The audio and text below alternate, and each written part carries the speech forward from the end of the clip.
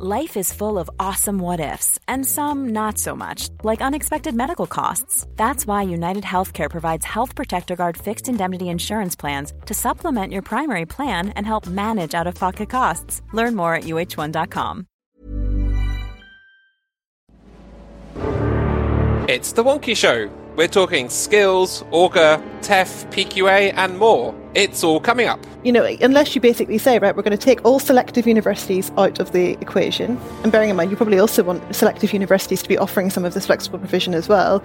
We're not talking about apprenticeships. We're not talking about college provision. We're not, we're not talking about anyone over the age of 21. You know, you're talking vast swathes of the majority of provision potentially isn't featured in the admissions system. So let me get this right, Debbie. You're saying that there are some people in government working in one area of policy, and they didn't talk to.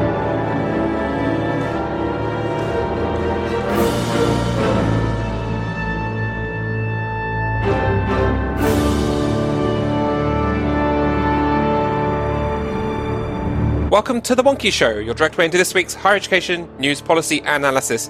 I'm Wonky's editor-in-chief, Mark Leach, and it's a special episode this week as we've had an avalanche of policy from the governor in Westminster. So joining me to bash our way through the policy snow is Wonky's top editorial team. In Watford, we have Jim Dickinson, Associate Editor. Jim, your highlight of the week, please. I think for me it was actually not related to the policy tsunami. It was Wednesday morning. I was lying in bed and I opened up the Times and saw that OFS's chair Michael Barber was to give a speech where he would say, I am told that the vast majority of controversial speaking engagements go ahead on UK campuses. I'm willing to believe it, but I'd love to see the data. Because I was lying in bed, thinking, your regulator collects the data, Michael. And of course, then I leapt out of bed like in a Kellogg's cornflakes and proved it. To much fanfare on a site. I think it was one of the most read things all week, actually. And in the southwest, I can never remember exactly where, but it's David Kernhan, DK, Wonky's other associate editor. DK, you're highlight of the week. Especially valued this week, I have to say. I suppose building on from Jim's story, we then went to the event and we challenged Michael Barber to see if that data could possibly release, and he wouldn't actually firmly commit to it. But he did say that Wonky is strong on the detail but needs to think more about the wider strategic picture, which is really interesting feedback from the outgoing chair of the Office for Students and something that we'll all reflect on in future. Yes, well, we're taking that under advisement. Thanks, Michael. And in London, it's Wonky's editor, Debbie McVitie. Debbie, your highlight of the week.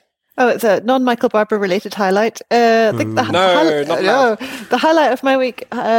I received a lovely email at the beginning of this week, and the fact that from a senior colleague at a university, a subscribing university, saying how much she enjoyed last week's Wonky Show and how useful she found it. So that was really lovely, given how busy everyone is, that she took the time to do that. And I only hope that this week's episode will be equally useful. Yes, I seem to remember it was her light relief, which was saying, I think, a commentary of the times we live in. Right, everyone, let's dive straight into it. And the big ticket item was, of course, the Jobs for Skills white paper, long-awaited further education skills white paper, and along with it, the interim conclusion as a civil service formulation for you to the Augar review. Debbie, what do we need to know? Well, the first thing we've identified is, I think, the problem at the heart of the naming of the paper, which is that it's skills for jobs, not jobs for skills. But those things feel quite interchangeable, don't they? So we're all going to have to kind of keep it in the same way as we don't get our lifelong skills entitlement and our lifelong learning. I see. I got the name of the white paper wrong there, and I would say I would re-record that, but of course Jim will edit the incorrect one in because it's much more funny. So I think that is an example of a wider strategic focus rather than attention to detail. That is the sort of thing that we're Michael Barber will be happy to see. Yes. So, but I think one of the things we've said is that it really is today is Effie's day to shine, really, and the the FE sector has been waiting so long for this white paper, and it's come, and it's really kind of setting out, I think, quite a clear agenda for what needs to happen in further education, and that's really important. But there will be ramifications for higher education as well. So the accompanying interim conclusions to the post-18 review of education and funding, the Augar review to UME, has very little in there that isn't actually covered in the skills white paper, but the kind of key nuggets coming out of that were a realignment of the teaching grants. There will be a consultation on this towards areas deemed to be more highly strategically important. So we're looking at STEM provision, healthcare, areas of additional need in the labour market, and that sort of thing potentially, which will not be welcomed, I imagine, by those in the humanities and social sciences areas. And the other thing that we knew was coming, but was confirmed, was that there will be nothing on fees or student finance or any major changes to the funding regime until the comprehensive spending review, which is penciled in for later this year. But we've been here before on the timing of the comprehensive spending review, so we know what that means. But all the swords are left dangling, aren't they? The swords are left dangling. It feels often with these kind of conversations about Augar, it's kind of what's not in it is almost more important than what actually is. I mean, so the big sword, as you say, Jim, is 7.5k fees, which is but still also minimum on the entry requirements. I mean, I remember there was like a month, wasn't there, where that was like a thing, and then Chris Skidmore ruled it out, but it's back in. It's back in pending another consultation. Yeah. Well, there is that promise of more consultation in the spring, which of course in parliamentary terms could mean anything up to the summer recess. So what you could imagine is a plan of action in which there is a largish consultation in spring or summer, looking at the Augar in all its glory and all these different proposals, including things like minimum entry and things like foundation years, all these like little bits and pieces that Augar looked at and caused controversy and then disappeared, followed by some sort of final conclusions at the CSR. But it's hard, they would require the government to have quite a lot of bandwidth to deliver on all of that. And of course, there's also this HE strategy paper that we know is floating around in DFE that talks about things like freedom of speech and grade inflation and perhaps some more about quality. So there is a kind of basket of emergent policy there. It's just not, we can't necessarily be confident that it's actually going to happen. I mean, the justification given for not giving a full conclusion to the Augar response to Augar in the response today was that the government focus is on the pandemic. I mean, I think the government focus should and still will be on the pandemic in 6 months, or you kind of hope it will be. What's going to change to get us to a point where the government suddenly says, hold on a second, I know what we need to push up the agenda is cutting tuition fees. I think I've just about lost count of the number of major fiscal events that the response to Augar was supposed to come alongside, and then either the fiscal event itself was cancelled or the response to Augar was pushed back. I would not be putting money on that not happening again in the summer, to be frank. Well, I think what's interesting though as well is that the some of the meaning making that might come along with reducing the home undergraduate fee level, which is of course what we're talking about here. No one's talking about touching postgraduate or international or any of the rest of it in England. Actually, it does rather depend on the emergence of this higher technical agenda coming out of the FE and skills white paper. So, the intention is that the government will amp up the rollout of higher technical degrees, that these will be provided at level 4 and 5. They'll be provided in colleges through institutes of technology, possibly in universities as well. There'll be a whole kind of infrastructure around them to help, first of all, to make sure that they're of a high quality, that they're aligned to the labour market. But second of all, to make sure that young people particularly are, when they're looking at their options, feel able to choose HTQs as an option, rather than the kind of, I guess, default to a degree, which the government's sort of trying to undermine. And there's the local angle here as well, which fascinates me. I kind of feel like we're building a theme that the government is kind of becoming a purchaser of in the public interest in the education market post-18. So we've got the local skills. I mean, obviously, this is a lot like the local enterprise partnerships or the mayoral combined authority remits, but supposedly the idea of employer leadership of local skills agenda is going to get written into law. And I think we're seeing something similar happening with higher education, in that government is starting to take an active interest in thinking, okay, which skills do we need? Which skills do we need to make sure happen? And he's actually starting to pay for them.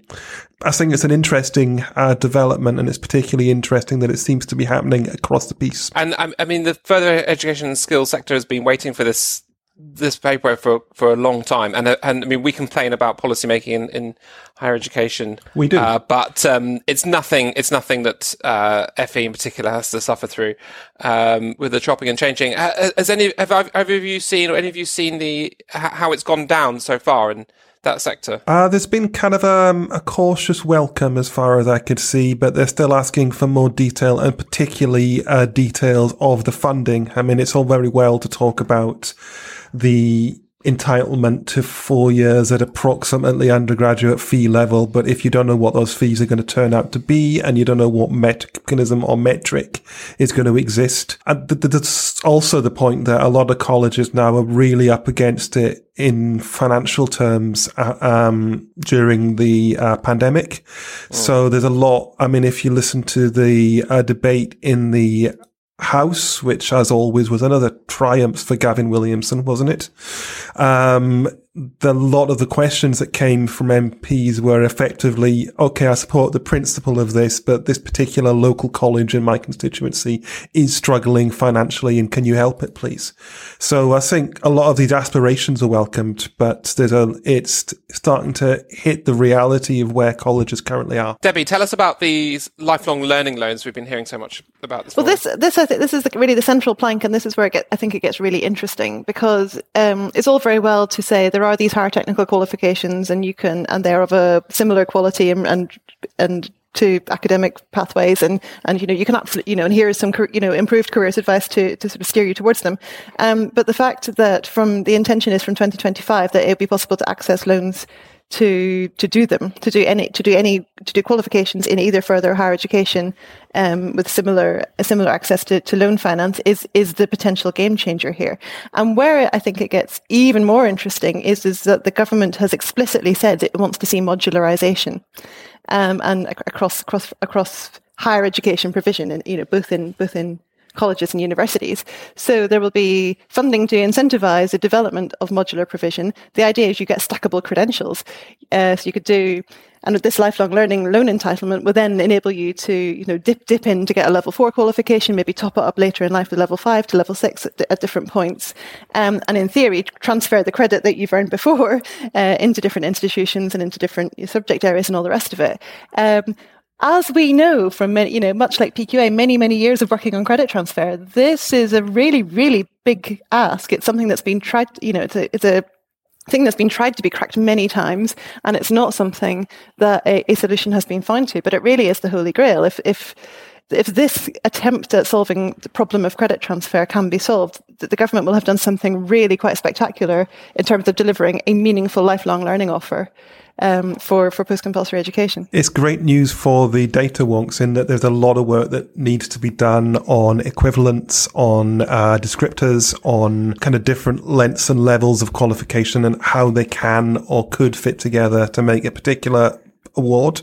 It's a great time to be somebody like Andy Ewell, really, because there'll be a lot of questions asked about this and how all this stuff fits together. I think it's also worth mentioning with the modularization that for the first time we've seen the government saying that they don't want to incentivize the production of thousands of low quality modules that don't lead anything in particular. I kind of read that as a little knock at the university sector. Maybe I'm just expecting that these days. Maybe that wasn't there, but that seemed to be the inference. So it would be quite easy to pull together a number of standalone modules that would be attractive to people that were reskilling, and to tap off little bits of the loan entitlement to pay for them. It's also worth noting that there's been no word here on maintenance loans.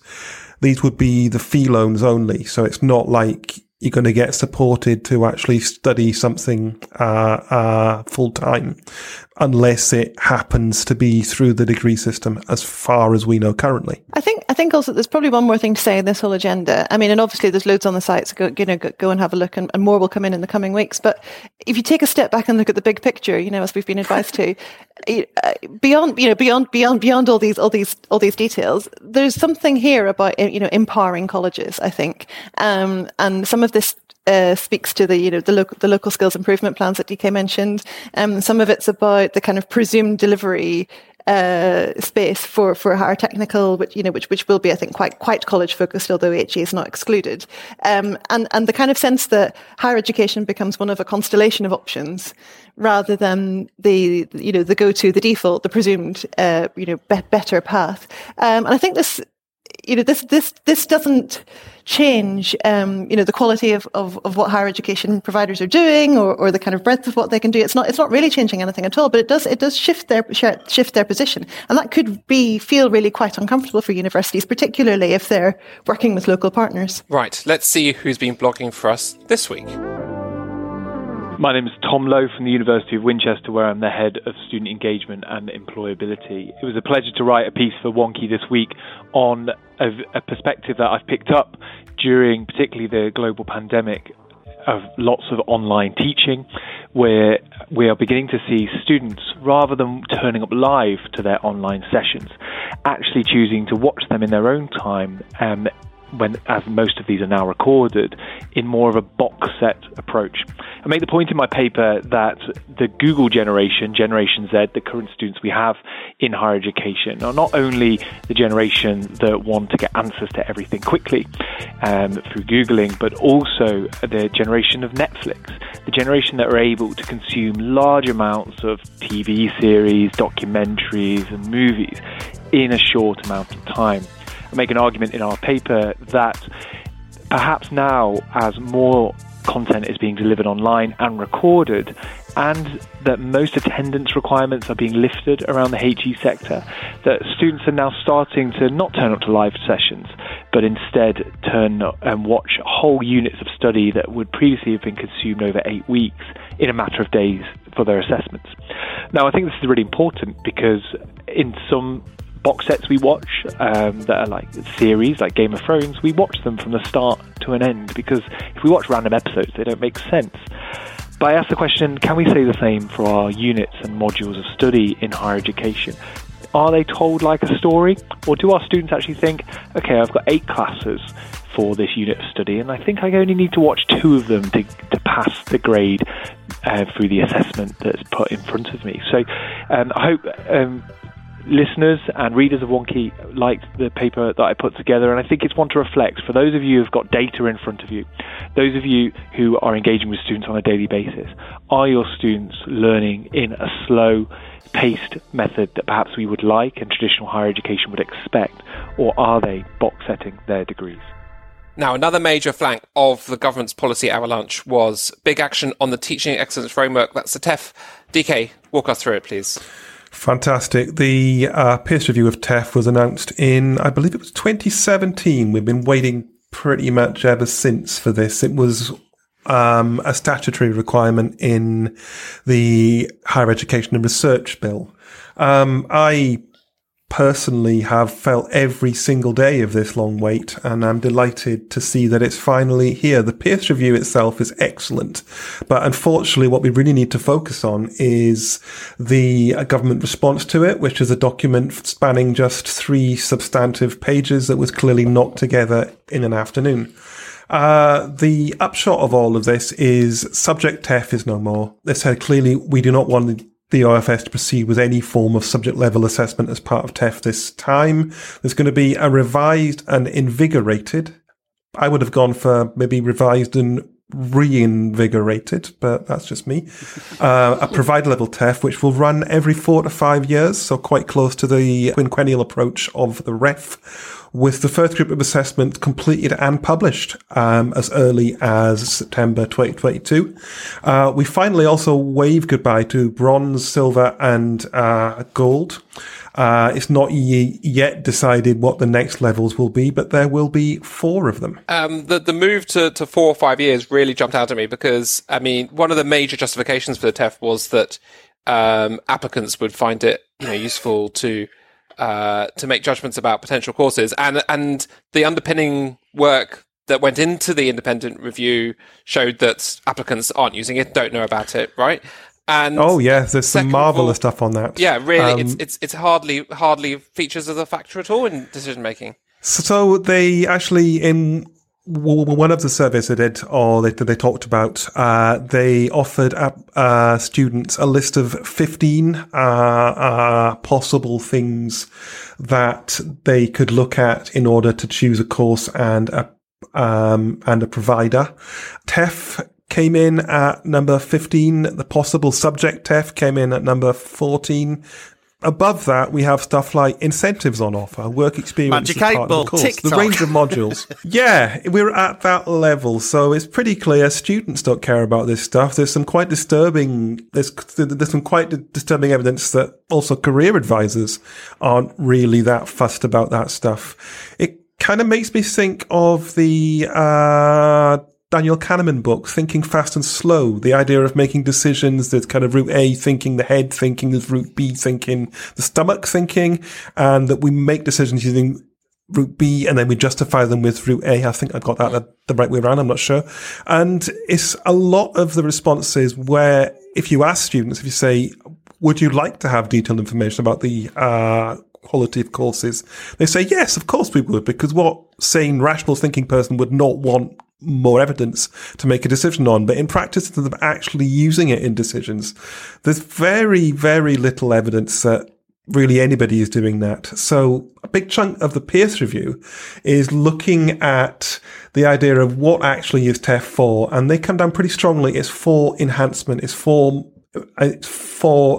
raising the esteem of teaching and making teaching better. But the government kind of says, okay, yeah, we accept that, and that's the primary purpose, to the enhancement of quality. Of course, to then say we're going to link it to the regulatory framework, because that's the best possible way to do enhancement, isn't it? But they also chuck in as a secondary purpose that a TEF is to inform student choice, despite overwhelming evidence that it does no such thing. I mean, look, I said on Twitter, I still don't understand when it comes to institution level TEF, when every other kind of consumer or service provision or life choice that people make is about data personalization, where, you can pick from 300 different data points and kind of mix and match them to your life. Who are these students that want, a bunch of metrics that are donkey's years old, that are buried in the averages of, 20 or 30,000 students, and benchmarked?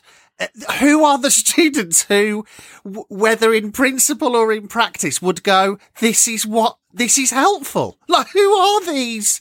But Jim, isn't this the same argument that says, well, league tables are useful because they inform student choice and they help people make decisions, when actually what they're for is prestige and selling advertising and all the rest. It's not saying it's about student choice allows you to do lots of other things with it that are useful. That's right, Debbie. But the thing I'd say about most of the league tables is, what I think is interesting about them is, of course, universities love to say on the banners when you arrive on campus, we're 11th in the region, or we're second in the country for whatever.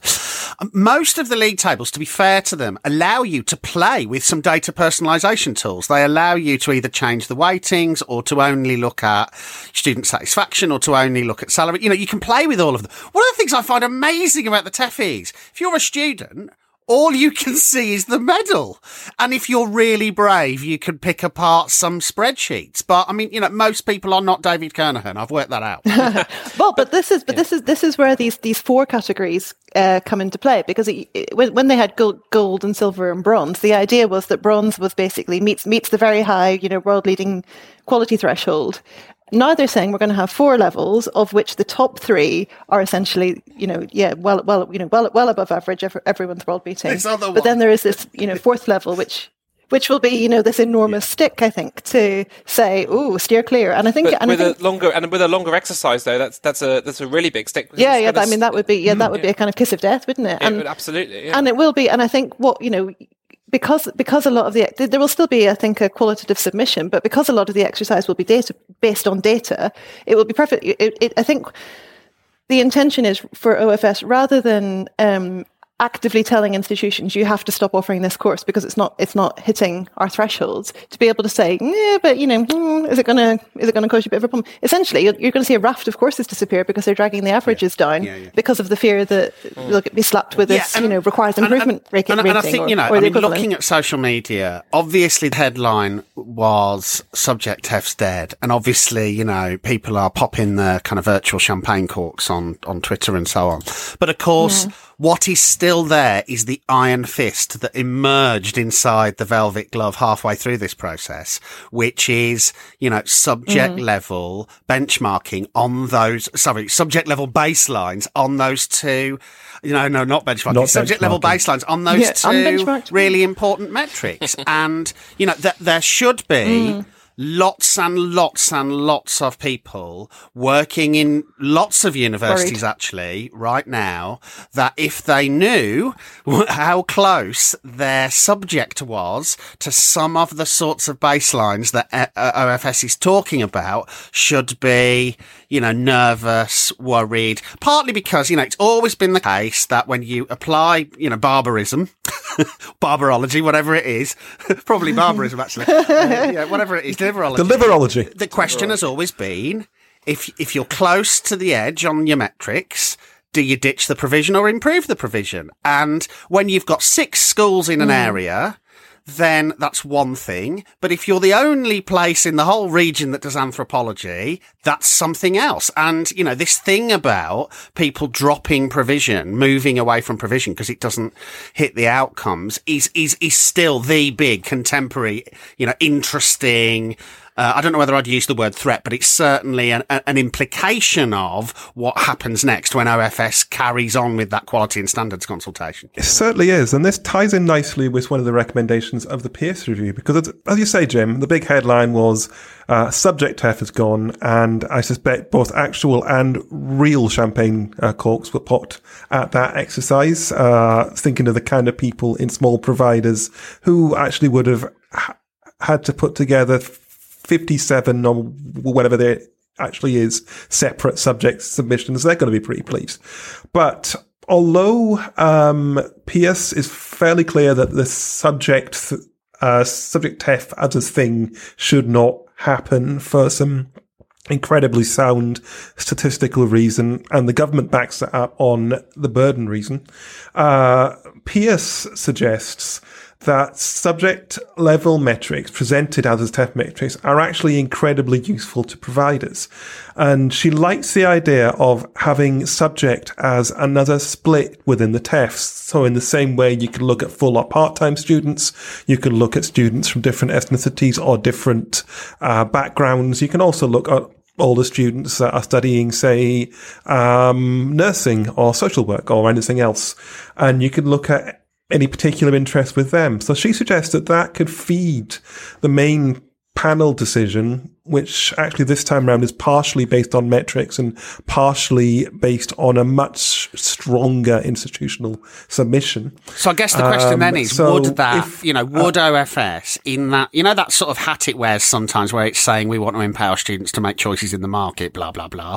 Would at some point OFS, regardless of what DFE has said today, say, all right, we'll make those splits, that kind of stuff that Dame Shirley Pearce has recommended, available to applicants? That would be tasty, wouldn't it? I think they would. I think it would be very tasty, and it is a clear response to the Pierce review, which, remember, the government has, in its own word, accepted the majority of recommendations, and that actually is a recommendation, although they do say clearly that they don't want a subject element in the assessment. This perhaps isn't the assessment. It is certainly arguable. If Richard Putlock is listening, I think you should go for it. It'd be fantastic, and I look forward to plotting it. But it's quite a tight timescale here, so they're going to design a new exercise and actually do the assessments and launch the results for September 2022. It is a bit of a downgrade, isn't it? It is essentially just a paper exercise at this point. It feels like my personal prediction is it'll be the last ever TEF, because 5 years' time, for 5 years from September 22, we're going to have a whole new government. We'll be well be on the other side of another general election. Probably 8 or 9 HE ministers. And that is interesting because the way in which it might incentivise all sorts of headache-inducing, terrifying behaviour in the run-up to it. Because it will be the one, won't it? It will be the one that lasts for a bunch of years, and Yeah, that's right. Possibly forever. And if you're stuck with that, with a bad result there, that's gonna stay with you. But I mean, we'll have to see what happens. But I mean, the sector has always been quite good at kind of killing ideas with kindness. It's done quite a masterful job on the subject review. I wonder if an amenable minister, after the next 6 have lost their jobs, and the future government, maybe not even a Conservative government, who knows? Now, come on. A quiet word could be had. We don't need to bother with all this. We don't need to bother with all this TEF stuff, do we? This year, it does rather depend, doesn't it, on how the overall quality regime shapes up. It really does, yeah. And particularly, I think, what the kind of UK-wide impact turns out to be, because if one of the things that kind of inadvertently happens is that the breakup of the UK is precipitated by the English quality regime. I mean, it won't just be caused by that, but but if that's sort of part of the picture, I think it's a major factor. Yeah, that could be a thing to roll back on. But the other thing that jumped out at me, and the reason why DK might actually struggle to plot this iteration of the TEF is the provision about doing something about educational gain, which we know is learning gain. Yes. And this whole other metric that has now sort of re-entered the policy space. And to the best of my knowledge, I mean, we had Camille Candico on our Skills to Thrive event a few weeks ago, and she was very involved with the Hefty learning game projects, and she sort of said she thought it might see a comeback. So she obviously knew something that we didn't at the time, But to the best of my knowledge, that series of projects did not come up with a kind of foolproof way of doing it, and particularly anything that you could do consistently, across institutions to create comparisons was essentially not robust. And then the alternative was far too granular to mean very much for an exercise like the TEF. So I'll be very interested to see what they do with that. That actually was the key finding of that you could maybe track learning gain, but you can do it for very small groups, almost to the level of individual students. You couldn't do it in any comparable way. And Camille, I mean, hello if you're listening, she was delighted at this recommendation. She said, I might actually have a lot of reports that would be useful for this. Mm-hmm.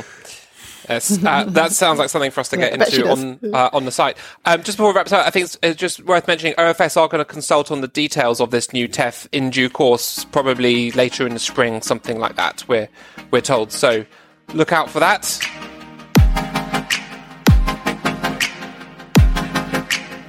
As you've been hearing, the Government of Westminster has put out an avalanche of policy, from the skills white paper to an interim Augar response to really consequential changes to the TEF. It's a big day and a big week in education wonderland, with far-reaching consequences that you'll hear even more about after this ad, in fact. And to help the sector make sense of it all, we're putting together an event on the 9th of February to discuss what it all means and where it's all going. We'll hear from policymakers like Shirley Pearce, the chair of the independent review of the TEF, and we have a stellar lineup of seasoned policy experts and, of course, Team Wonky on hand to help navigate your way through it all. Better yet, the event is free for our Wonky Plus subscribers and partners. Just head to wonky.com/events to find out more and book your place at Creditworthy, making sense of the government's new post-18 proposals. And if it's not there yet when you visit, just check back on Monday morning when we're launching more details in the briefing. See you there. Right. There's been a bunch of other stuff also out today. Jim, talk us through what that says. You'll recall, we certainly recall, that week in November when literally everyone seemed to be running a review of admissions, and all wanted their, report on it out first. What's interesting, I think, about the various reviews of admissions is, as I've said on the site today, if you're someone that, Michael Barber, big thinker, and you're like, well, one of the things we need to do to fix admissions is, A levels, or what happens post 16, or you're someone that says, there's no point fixing admissions because what you've got to do is tackle the, highly selective system or the boarding school model. This is not a review for you. Because really, what's happened here is various sector bodies have been competing to lead a debate about whether or not people either A, do what is happening now, B, get their grades and then apply to university, or C, apply to university and only accept their offers, only get made offers off the back of the results coming out. So, post-qualifications applications or post-qualifications offers. And that was actually built into OFS's consultation last February. It was also, the kind of big, either or in the Universities UK work. It was the either or in that little thing that UCAS did, in November and so on. And what's happened here is DFE, with its famous levels of leadership and competence and capacity, has decided to say to all of the others, don't worry, we'll lead this one, and has taken on that debate all on its own, stuck a consultation out, and away we go. Now, in some ways, although I'm being a bit sarcastic about it, PQA as a debate has always been something that would involve, schools and colleges as well as universities. But I mean, in some ways, we're dancing on the head of a pin here. And in the end, what this is a debate really about is the extent to which we basically stick every student into clearing. And what I thought was really interesting about OFS's consultation last February is OFS was going to pick up a range of other things around the edges of this that to some extent sticking every student into clearing would exacerbate. So, for example, what do we worry about every summer? Newspaper headlines going, oh, look, students have been offered an iPad for, during clearing, or, there's a new app on Alexa or whatever. If you put every student in the country into, a kind of equivalent of clearing, all of that happens again. And what OFS was going to do was look at behaviour of agents and advertising and so on and so on.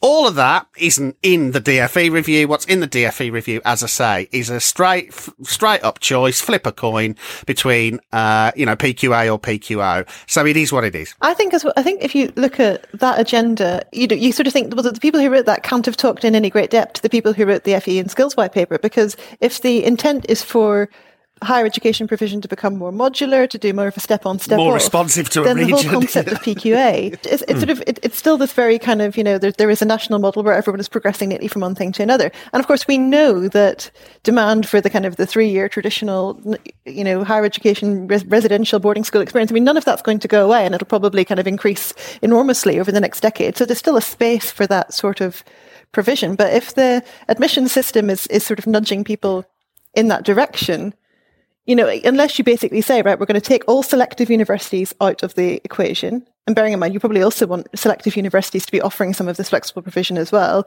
We're not talking about apprenticeships. We're not talking about college provision. We're not talking, we're not talking about anyone over the age of 21. You're talking vast swathes of the majority of provision potentially isn't featured in the admission system. So let me get this right, Debbie. You're saying that there are some people in government working on one area of policy, and they didn't talk to another team of people working on an adjacent area of policy. I know it's incredible to think, but I am floating that as something as a possibility. Contradictory.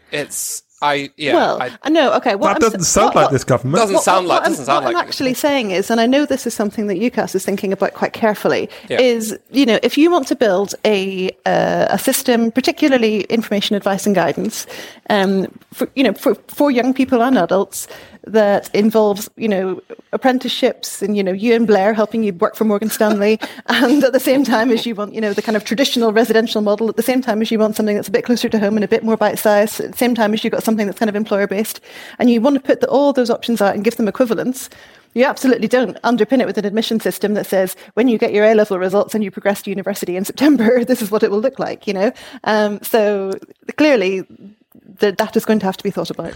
Jim, you read the letter from Gavin Williamson to OFS, was the other big flank of stuff that happened today. The reason I think this is really interesting is because it is your classic canary in the coal mine about what happens next, potentially, with the actual response to Augar in the autumn. So, let me give you a couple of examples. So, there's not that much TEF funding these days, But, there has been a top up for, what was called high cost subjects, right? And STEM and health courses, in today's letter, as of next academic year, are going to get a bump up, and performing arts, creative arts, media studies and archaeology all get cut. So that allowed Gavin Williamson to turn up to Parliament today and say, I am reducing funding for media studies. And of course, if Parliament had more than, one person in it, he'd have gone behind him. Great populist line that I dare say we will see in the newspapers tomorrow. But the other thing, though, that's fascinating is to move the deck chairs around the kind of, funding envelope, T funding next year Titanic. What they've done is a big, right kick in for London. So at the moment, both on subjects and on the student premium funding, the extra money that people, the magic money twig, the extra money that providers get for, students from, disadvantaged backgrounds and so on. There's a London top up. It's not that much, but there's a London top up, and London's having its top up taken off it. And, that I think is really fascinating for a couple of reasons. One, because there are potentially really serious equality impacts if you think about which part of the country does a lot of the heavy lifting on, for example, black and minority ethnic recruitment of students. But also because astonishingly, let me just read this sentence, right? So the sentence is, the levelling up agenda is key to this government, and we think it is inconsistent with this to invest additional money in London providers, the only such regional weighting that exists in the grant. So to level up, they're going to level off. And the reality is, there's an analysis in the letter, right, that shows that the percentage change in T grant funding for London will be minus 13.7, with all the other regions doing better. Like, that is not levelling up, folks. That is just levelling. There's a couple of other delights in this letter. So to forestall almost this perception of an attack on the humanities and the arts, there is a bit of extra money in there for specialist providers in the arts that can prove they are world class. So your stuff like your conservatoires, that kind of thing. They're also halving the allocation for, it's actually a third off the UniConnect allocation, which is a pretty decent thing. But the weirdest one for me is that teaching capital, which that actually used to be a formula allocation. If you've got a certain number of students, you get a certain amount of capital to invest in buildings and kit, in infrastructure, in the stuff that you need to deliver the course. That is now changing to a bidding framework. And what's curious about that, round about 2003-4, years and years ago, there was a thing called the Better Regulation Review Group, and it looked at the burden that HE regulation was placing on providers.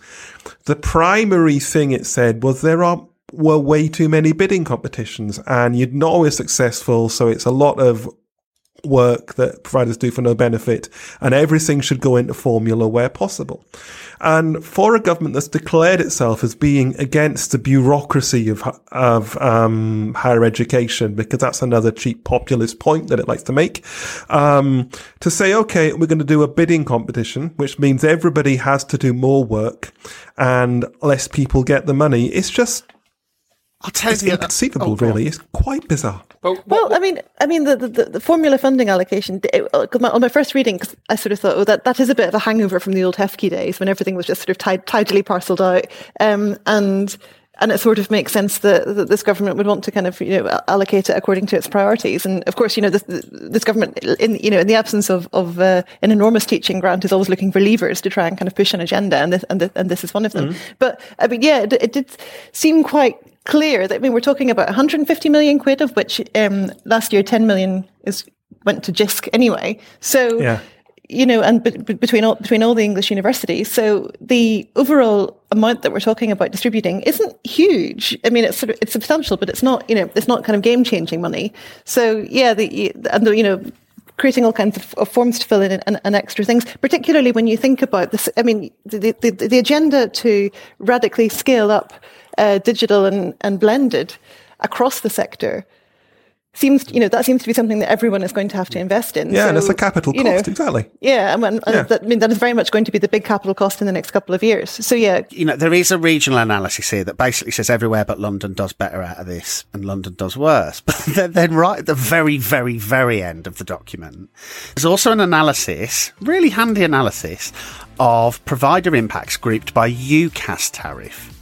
And when you add all this up, higher tariff universities do 4% better and lower tariff universities do 6% worse. So the levelling up that's going on here isn't only, it's only levelling, but also even if money is pouring into places other than London, it's pouring into places which disproportionately recruit well-off students.